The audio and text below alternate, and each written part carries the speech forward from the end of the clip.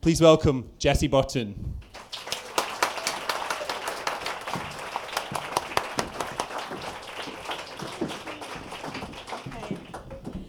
Wow. Which of us is going to be the first to fall off the stool? Probably That's what me. I want to know. Oh my God, maybe you. Maybe me. Here we go. There we go. That's my wine. Ooh. Yeah. It's got the lipstick mark. Okay, just check. Judgy. Sorry. Binary. Sorry.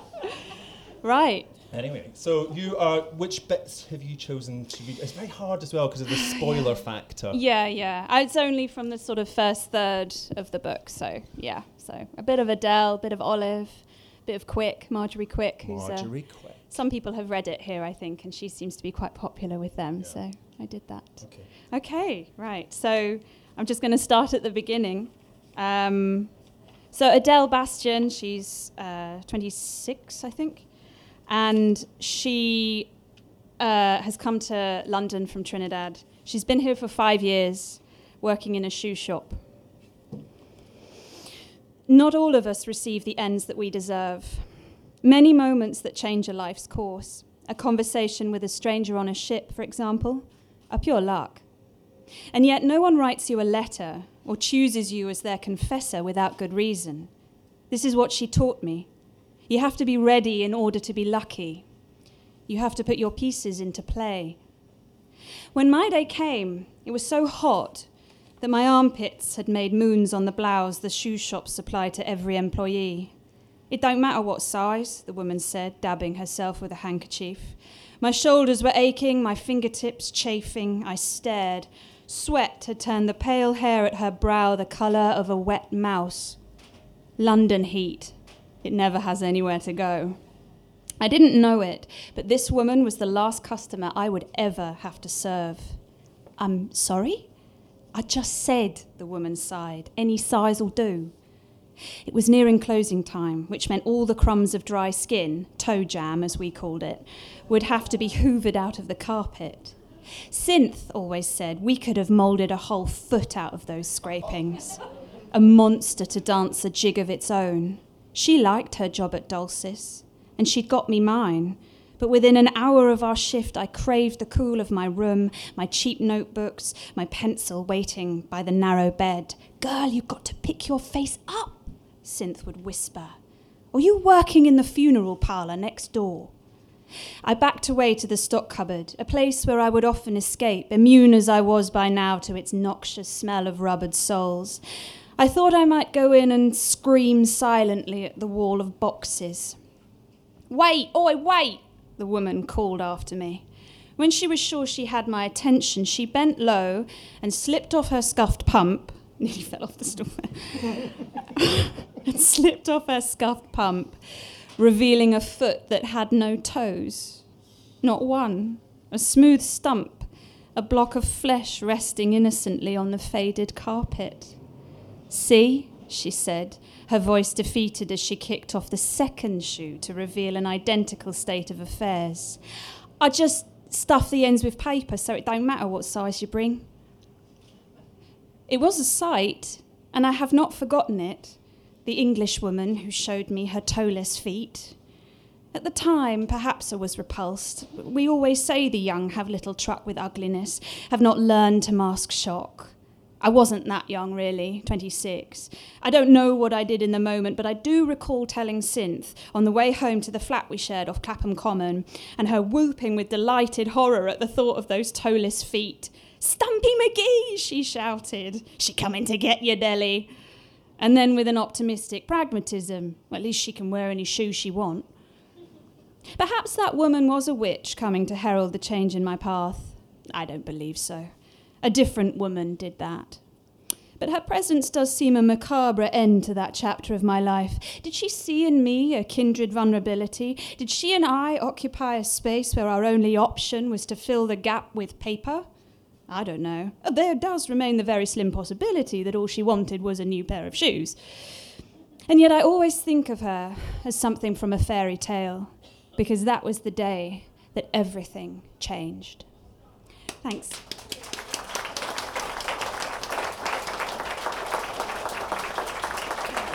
going to take my shoes off because I'm actually convinced these heels are going to knock me off the stool. Just checking you've got toes. Yeah.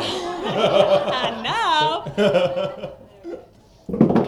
Right. Okay. Do you want to go next? Oh, right, we're doing them all in one go. Yeah. Oh, right, well, I right, think right. it's more exciting. Okay, cool. All right, so this second bit is Olive. So we're now in 1936 in a little village about 30 kilometres outside Malaga. And it's January, and it's misty and cold, and Olive has turned up with her father, who's an art dealer. He's from Vienna. He's called Harold Schloss. Yeah, it's a nightmare, that name. Let's just read it. He was murmuring in German, probably to one of his friends in Vienna. He sounded insistent, but he was too quiet for her to make out the words. When they'd been in London and he'd had news of what was happening in his home city, the street fights, the hijacked prayer meetings, he would plunge into dark silences. As she ground the beans, Olive thought of her childhood Vienna, the old and the new, the Jewish and the Christian, the educated and the curious, the psyche and the heart. When Harold said it was not safe for them to return, Olive could not quite take this in. In the circles they moved, the violence seemed so distant. Olive lowered herself into a discarded rocking chair, hesitating for fear damp had weakened the glue, woodworms seeing to the joints. Her father lit a cigarette and placed his silver box on the flaking veranda floor. He sucked on the tobacco leaf, and Olive heard the satisfying crackle as his breath intensified the heat. "How long do you think we'll be here?" she asked, trying to sound casual. He looked up from his letters. A thin line of smoke rose straight from the cigarette tip, no breeze up here to shift its journey. The column of ash accumulated, curving downwards and scattering onto the peeling boards. "Don't tell me you already want to leave." He raised his dark brows. "Are you—" Here he sought the particularly English word. "Pining? Is there someone we left behind in London?" Olive stared listlessly at the January thin orchard, briefly wishing that there was some chinless Geoffrey with a white stucco house in South Kensington and a job at the Foreign Office as an undersecretary. But there was no one, and there never had been.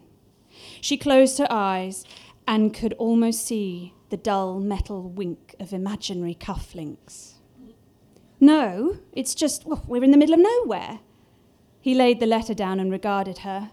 "Livy, what was I supposed to do? I couldn't leave you on your own, your mother. I could have been left on my own, or with a friend. You always tell me you don't have any friends. There's things I want to do." "Like what?" She touched her pyjama pocket. Nothing important. You never made much of London anyway."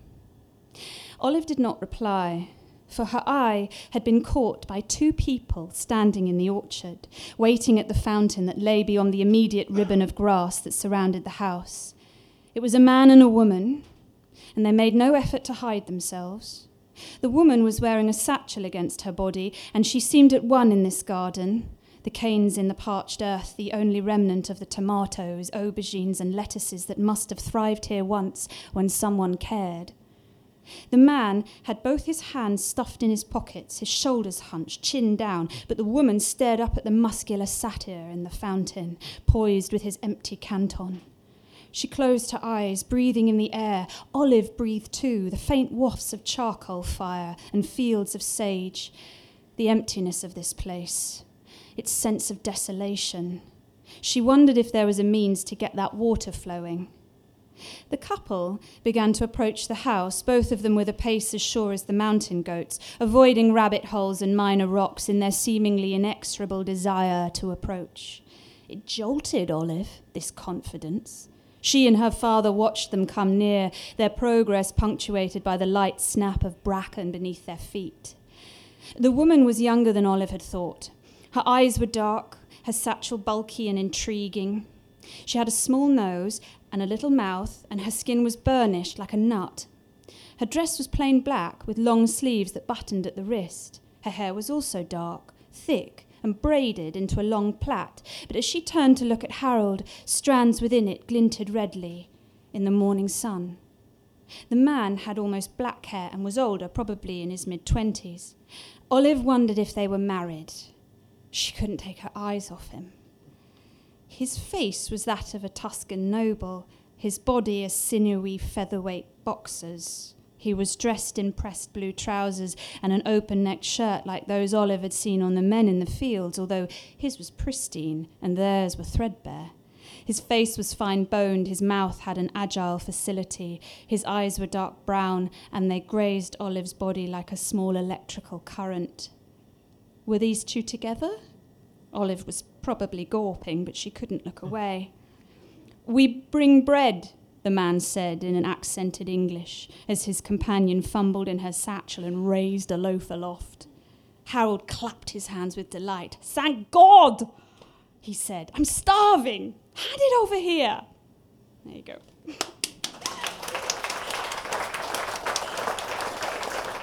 It's like a low accent. Oh dear, don't give myself an easy job. Okay, and then this is 1960s. We're back with Adele, and this is her boss, Marjorie Quick, has taken a story that she's written. She's now working at an art gallery and published it kind of without her permission. But she got some money for it, so she's a bit like mixed about her attitude to it. The first story I ever published in England appears on pages 74 to 77 of the London Review of October 1967. It was called The Toeless Woman, and they even paid someone to draw an accompanying illustration. They missed the E off the end of my first name, so it looks like my father wrote it. Her father's name was also Adele. I still have 2 copies of that particular edition, the one that I'd purchased myself and the other I'd posted to my mother in Port of Spain and which was returned to me years later after her death. My mother had annotated her copy with the words, "My girl," and to my amusement, I had added the missing E in biro. Years later at her funeral, my second cousin Louisa told me that Mrs. Bastian had passed that review round all her friends like a one-woman lending library, strictly insisting that they could only have an evening with it each. I think more people in Port of Spain read that story than in the literate sections of London town. What they made of it, I'll never know. It was Quick, of course, who was to blame or thank for the story finding its way to the editor. I think she relished the symmetry of it, how after leaving the raw thing on her desk, she was able to leave a copy of the magazine containing it on mine. I thought it was odd, how she had sat in her garden and exhorted me to disregard the opinions of others, only to go and submit my work for mass approval. "Find page 74, she commanded, scratching aggressively at the base of her neck. I obeyed her, sitting in that viewless room in the skeleton, wishing she would go away, so that I could be in private to study this vision of my almost name on the page. But Quick did not leave, and I had to hold in the tsunami of sound I wanted to unleash across the square, a cry of satisfaction so loud it would have travelled over the rooftops to the coast of Kent. My father's name, Adele Bastian, his daughter's writing underneath. Next time I swore there would be no missing E, but for now it would do. The words, at least, were mine. Quick smiled, and the effect on her gaunt face was transformative, gleeful, youthful, briefly illuminated with pleasure. She was dressed that day in a dark green pair of trousers, slightly flared, and a pussy bow silk blouse with a seasonal repeating pattern of brown leaves. I noticed the slight sag of the material on her thighs. She was definitely thinner. "It was an excellent story," she said, "so I sent it in. I even got you a fee. £30. £30. I hope that was all right. You don't mind I went ahead? I don't know how to thank you. Thank you." She laughed, sitting down opposite me, fumbling in her trouser pocket, lighting a cigarette and taking a deep drag. "Don't thank me," she said. "It was a fantastic read. Did you base it on something that happened at Dulcis?"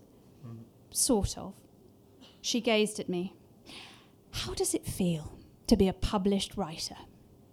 I looked back down at the page, the ink that couldn't be rubbed away, the deceptive permanence of the paper. I felt exalted, my mind a cathedral with an actual congregation who wished to visit my altar. "Incredible," I said. "You'd better write some more," she replied. "Keep going at it. It seems to work." "I will. Thank you again."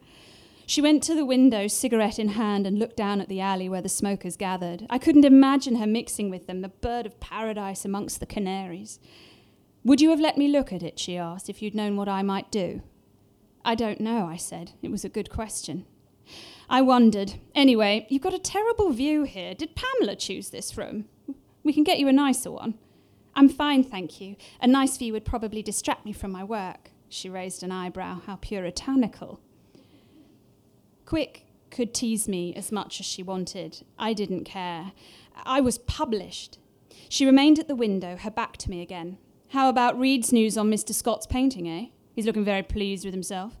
Looks like we are going to have an exhibition. He wants to call it the Swallowed Century. But we cannot exhibit only one painting. I could hear the disdain in her voice. Her body was slightly curled over as if she was shielding a ball of pain. I didn't know, I said. She turned. No? Is everything all right between you and Mr. Scott? Yes. No. It's just a misunderstanding. I see. She straightened up, leaning against the wall. Want to talk about it? Oh, there's nothing much to say. Quick fixed her gaze on me, so reluctantly I went on. I went to his mother's house in Surrey. Nice? Nice. We had dinner, and then afterwards he told me he loved me, and I didn't say it back, and it all went wrong from there. I haven't spoken to him for 3 weeks. Quick inhaled thoughtfully on her cigarette. No harm done. I saw the way he looked at you.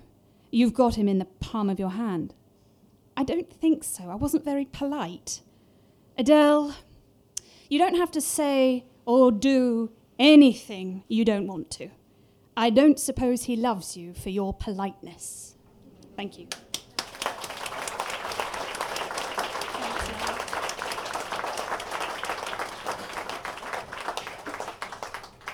It's so easy and so lovely to see her joy at being published and your own joy as well. It's such a clear echo, I think. I didn't even realise, when I was writing this book. Really? No, I mean, there are parts where obviously I realise a bit more now, but there are parts where, yes, I think something flared up, but there's lots that, my mum read it and she was like, Jess, this is very autobiographical. Yeah. But what the thing is, the story of the toeless feet is my mum's story, because she worked in a shoe shop in Oxford Street when she was, and lived in Clapham when she was 16, 17, she served a woman who told her, it doesn't matter what size you bring me. So she didn't know that was going to be in there, so the meta layers going on here. Layers and layers and layers. I thought it was very funny when you said about being paid £30 and the joy of that, because that is what The Guardian still pay now. Yes. You get paid? Yeah. My God. I need to get on the phone to my agent. So how did you decide on these two worlds? Because the worlds intersect; they are connected by this painting. But we've got London and Soho in the 60s, and we've got Southwest Spain in the 1930s. How did you choose those places? Well, the Spanish stuff came about because I did Spanish as a degree, but it worked way before that. I had an amazing Spanish teacher at school who would take us out of the classroom and take us to see Almodóvar films and Medem films, and we'd read El País, and it would just be so much more than just grammar. I mean, my grammar was horrific by the time I got to university, and I was in remedial lessons, but I had a great cultural experience of Spain. And But why Spain at that particular point rather than Spain? Yeah, because I'm very interested in the sort of psychic scar, if you like, that has been left behind by the Spanish Civil War. I feel like it's not something that's necessarily been dealt with politically particularly well or wisely. And I don't know, it's not a direct response. I think it's more of a kind of organic interest that I've had. And I wanted to write something not about your Hemingway-esque and your Orwellian reportage or a sort of outsider's view. And although I'm obviously an outsider, I wanted to write an experience as lived on the ground in a daily, normal life of normal Spaniards just wanting to look after their cabbages. Literally, that was a line I read somewhere.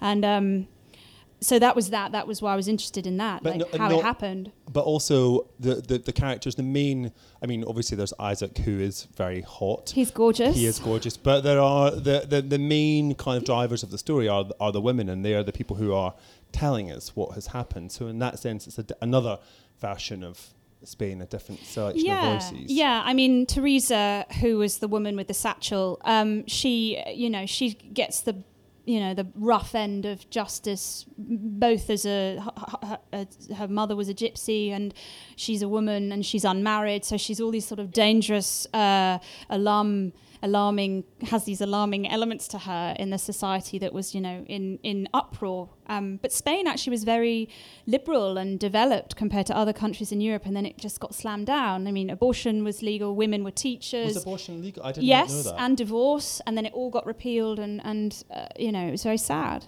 Under Franco?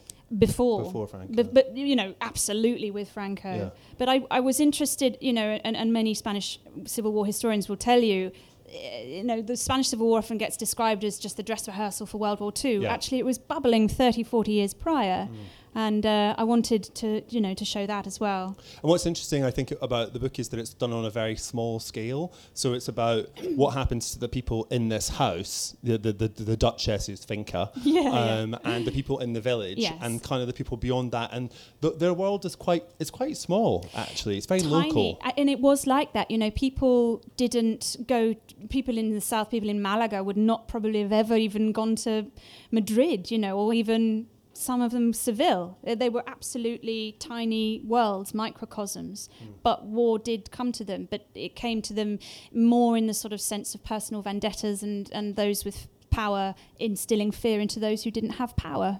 So there's the war outside the house, and then there's also the war inside the house, which is kind of, I suppose, between Harold and his daughter, but also between Harold and his wife, Sarah, who you have this brilliant line, which is, I think, she laughs in ballrooms and cries in bedrooms, which is a devastating description of her. Tell us about the domestic conflict. Yeah, well, I mean, I started with the idea of Olive, who was a painter, secret painter, who felt that she couldn't express this particularly easily, her father being a quite famous Viennese art dealer. And I needed then to create a family. I mean, drama is always a bit more fun, I suppose, than like happy families. And so did you start with Olive? Was she the first person in that family that you thought? Yeah, Olive and Harold. I remember there was a scene that just totally got chucked, which was they were leaving Sarah in a convent, in a kind of / asylum.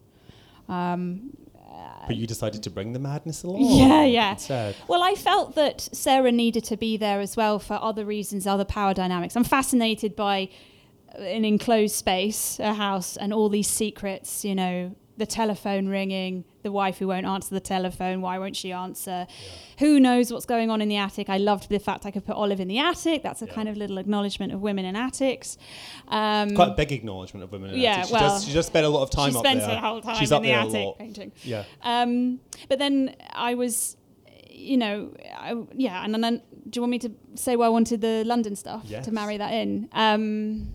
So I'm also super interested in British colonial history and the legacy that's been left behind, and that kind of started a bit with the miniaturist, but and I felt that if I'm going to write about London, and a London that I know, and a London that was coming along in the middle of the 20th century, that the mass immigration of ex-colonialists and their experience is absolutely intrinsic, I think, to London and England's and the British Isles' makeup. So it was. And I just basically didn't want to let either of those stories go. I was just greedy. So I just shoved them together and hoped that they kind of interweave well. But you grew up in South London. I did. And I wondered, when you were doing the research about Odell's London, I mean, was it different to the London that because the London that we're told exists in the 1960s is really not the London that you show us. No, and I think it's partly from my parents. My parents are old parents my mum had me when she was 39, so not super old, but my mum and dad they were born in the war.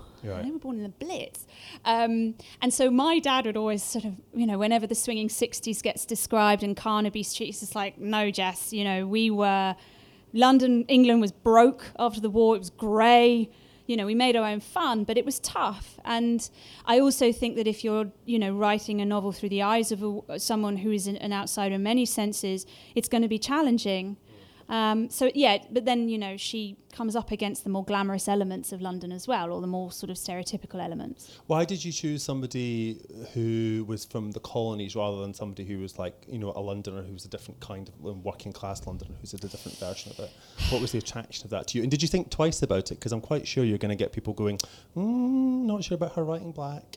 Yeah, I mean, obviously, Adele to me was always Trinidadian. She came to me quite early. I found a fantastic book in the London Library called Disappointed Guests, which was a competition in 1963 set by the Institute of Race Relations of students in Britain from African countries and West Indian countries writing essays about their experience. And I found this amazing essay by a girl called Patricia, who was from Trini.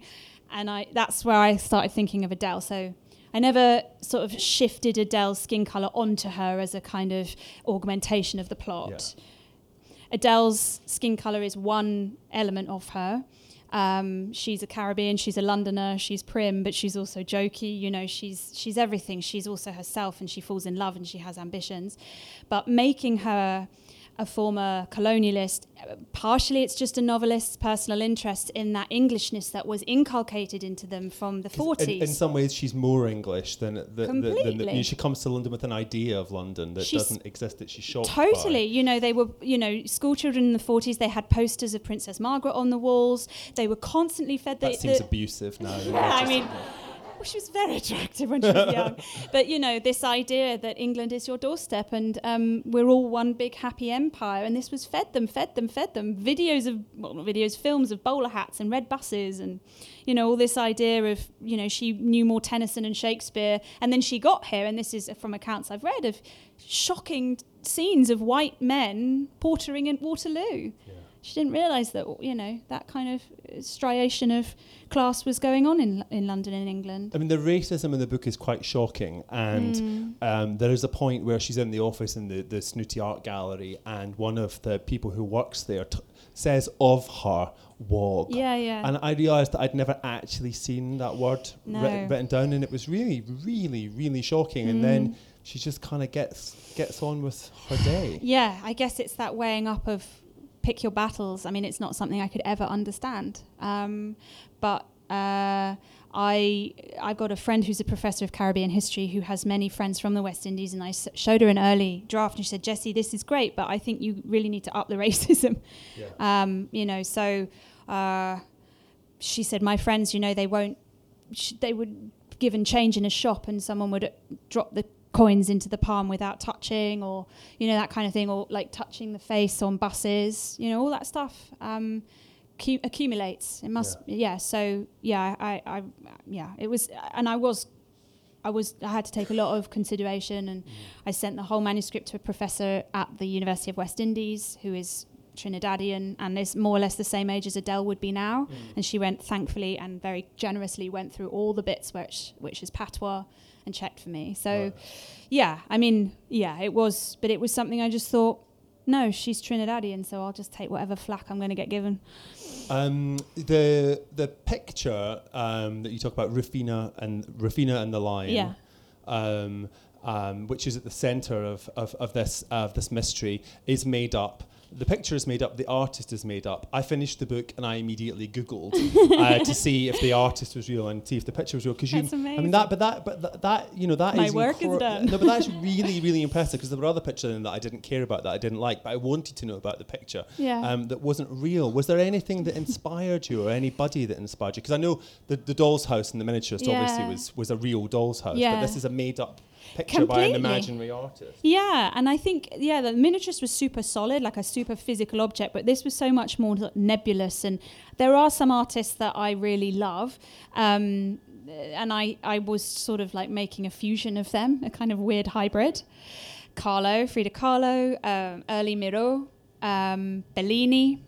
So, but I've got a friend as well who's an art historian, and he said, just be careful you don't make it sound too much of a mashup. I was like, oh well, I did it anyway. But can you paint at all? No, you're completely skillless. Awful. No. I did a portrait once of my friend and she used to hang it on the mantelpiece as a joke because it would just cheer up how bad it was. We looked like conjoined twins. And I did the lines of the teeth with black paint, so it's just horrendous. No, it's I just can't So I think that's probably why as well I have this kind of awe. You've given the gift of people who can do that. To people who can do it. You mentioned at the beginning that quote you said about being prepared for your luck when it comes. Yeah. Did you feel prepared when The Miniaturist took off in the way that it did? Yeah, totally. You were just sort of sitting at home just thinking, I can't wait for my 100th. I just knew, I knew that, no. It was way too much too soon. It was rapid. And I mean, at the time, when it all sold, I sort of had insomnia for a week because I was convinced I was going to lose the ability to write in some weird sort of exchange, like the Little Mermaid loses her voice. Look at the stuff. No. And now I'm going to sing. No. And I was a bit freaked out by it, but actually only when I did all the stuff for The Miniaturist in UK and the States and then in Europe, it was all fine, but it was only about, 8 months afterwards that it just like steamrolled me. I was exhausted and I just felt guilty that I couldn't meet this. I couldn't meet the book. I couldn't match the book. It was weird. It wasn't your first book. There was a book before that, wasn't there? Because I think there's this idea that you're somehow an overnight success. Yeah. You were working as an actress, then you were working as a temp. Yeah. And I think when you wrote The Miniaturist, am I right in saying that you wrote it pretending that you were sitting writing emails in your temp office? I would email myself the book, at work, pretending. Did you ever get fired from your temp job? Never. No, I never got fired. I did get called a couple of times, but they were fine about it because I was quite open about my plans. Right. And that, but the first novel you wrote, tell us about that and what the experience was that you went through with that, because that wasn't the experience of The Miniaturist. No. Well, I had this idea about these siblings in Georgian London who fake a Shakespeare play, which is based on a true story that actually, ironically, just gets out of control and too successful for their own good. Richard Sheridan buys it, puts it on at Drury Lane, and it's a kind of proto-novel. I think one of the characters is sort of proto-Nella. But I started sending it to literary agents without finishing it, and then they wanted more, and I was just desperately trying to type it, and eventually I had to confess I don't actually have this novel. And they were just like curtailed contact with me. Right. And that was nice. Fingers burnt. Yeah. And then you went to join the Curtis Brown Writing Academy. Yeah, I did the first novel writing course that they did in 2011. Yeah. And what was the experience of doing that? Was it kind of like, yes, I'm at school and I've got boundaries and I've, homework and it's good? Yeah, I mean, I'm quite a geek, so I quite liked having homework. No, I found it very, it was a good boost to self-esteem because it was, I was 27 or 8, I can't remember, and things had been slowing up in the acting and it had been a bit sort of demoralising. So getting a place on that was like amazing, actually. But it was weird being reviewed by peers and people just essentially... What, weirder than acting? Where you're standing up on a stage and complete strangers are staring at you? I've never felt that to be weird. I don't know what that says about me. No, I find it odder to be myself on platforms than to be, somebody else. Can't wait for the memoir. In the book, one of the characters says, in the end, a piece of art only succeeds when its creator possesses the belief that brings it into being. Yeah. And again, paging Freud, what is it that that you struggle with now that you've had that enormous success? I mean, that you're going to write something that's shit, or that you're going to write something that doesn't sell as many millions. I mean, what do you think when you sit down to write something after a success like that?